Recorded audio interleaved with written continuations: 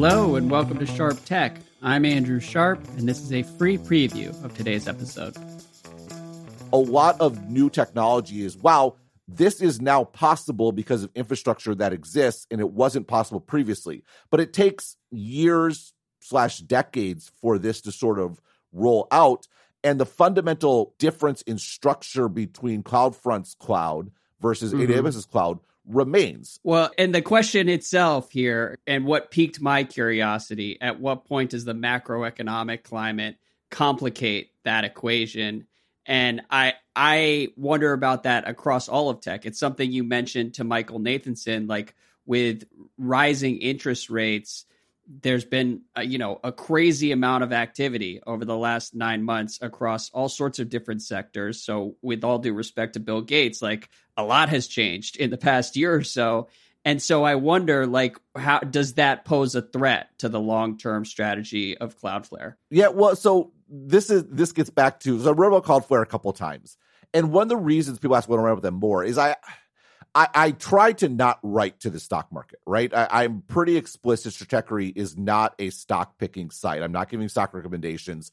I'm interested in sort of the long-term structure of things and how that plays out in the long run. Now, obviously, that is applicable to buying stocks, right?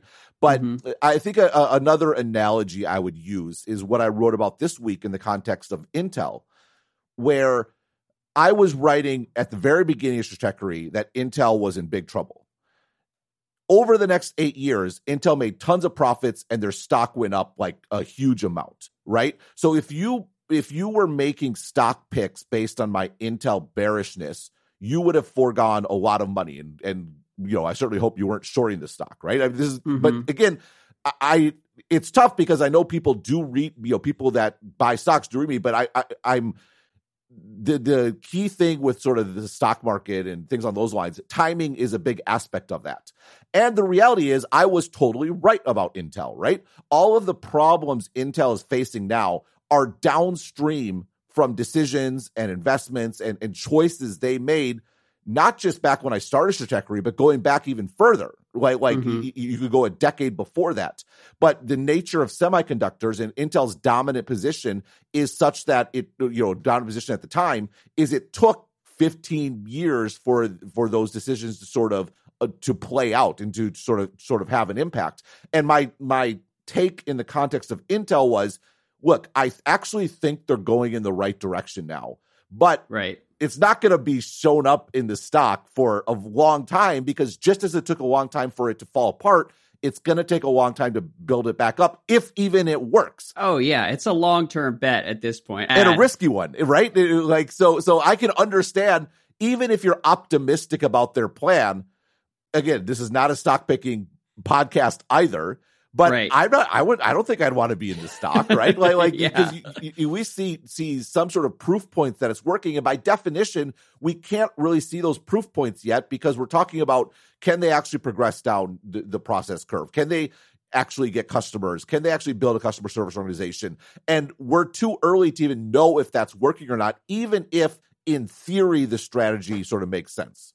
Yeah, well, and the one thing I would add is that I understand this isn't what Stratechery is intended to be, but one of my best friends is a money manager, and he read your Intel piece on Monday. He's got a bunch of clients who just refuse to sell Intel, and so he just forwarded your piece on Monday with no comment to like 6 different people, and so we'll see whether they come back and actually wise up. But I wasn't saying sell or buy. I was just saying I can understand why Intel is trying to hold on to that dividend, right? Because it's a reason why people stay in the stock, and there's not many good reasons these days, right?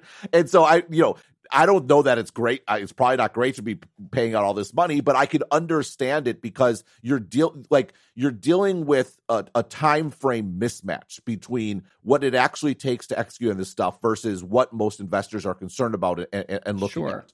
And if you lose that base, then it's going to be much harder. I mean, the long-term bet is almost irrelevant at that point. Right. Well, I mean, at the end of the day, Pat Gelsinger is employed by the stockholders, right? That people forget about that in a lot of analysis of companies.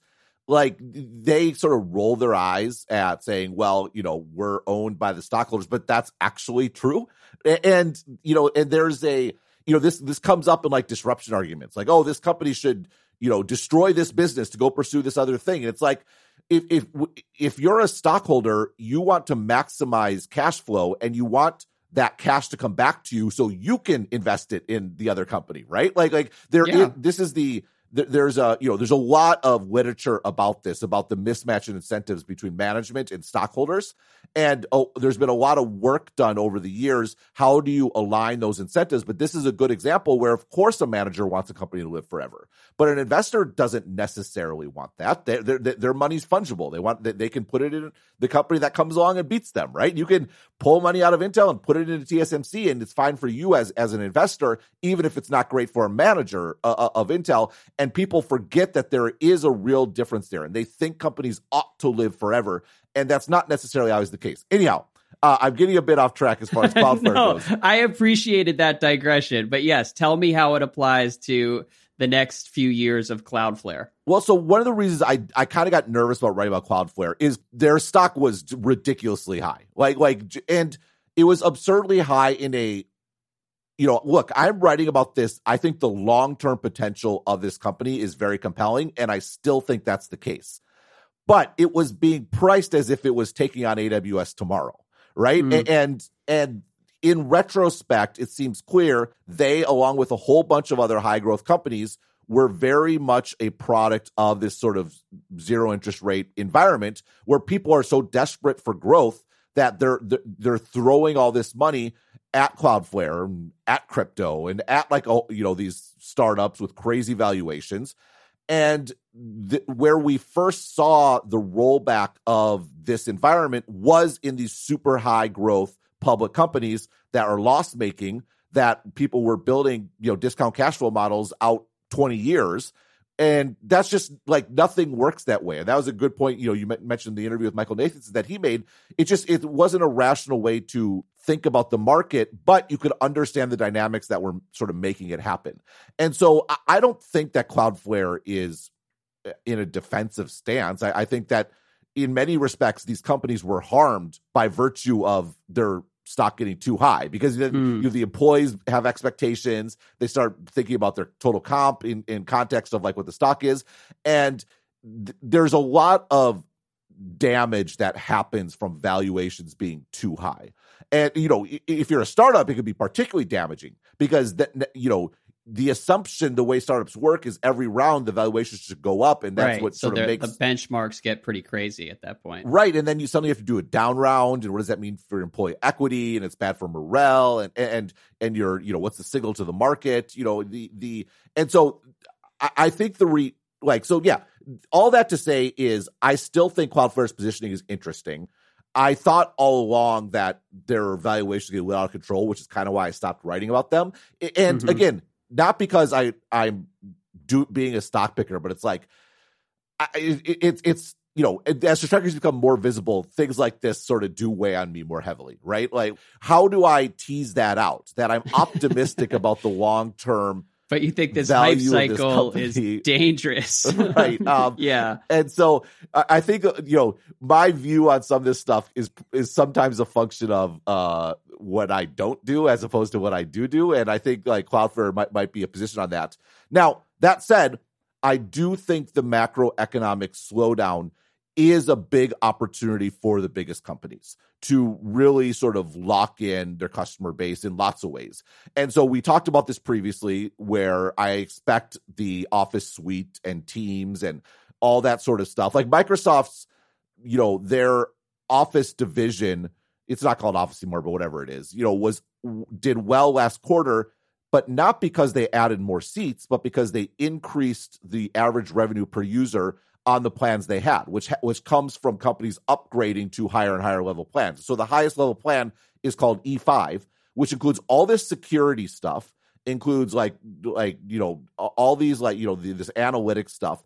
And all of those things that E5 includes are all standalone SaaS companies that are trying to sell that on their own. And are more expensive than the upgrade that Microsoft is pitching. Exactly. Yeah. So you can see a very rational decision from a CIO being, look, we could just pay a little bit more to Microsoft to get all this stuff for the total cost is going to be much less on a per employee basis. And yeah, it works together. And maybe on an individual basis, it's not as good. But, right now I am under the gun to lower costs in any way possible. And this is sort of a straightforward way to do it. All right, and that's the end of the free preview. If you'd like to subscribe and receive every episode of this show, you can do so by subscribing to Stratechery Plus. That'll give you access to every Sharp Tech episode, all of our Sharp China episodes, the Dithering podcast with Ben and John Gruber, daily analysis of the tech business from Ben, and more shows that we'll be adding in the months to come. If you'd like to become a subscriber, click the link in your show notes to get access to the entire Stratechery universe.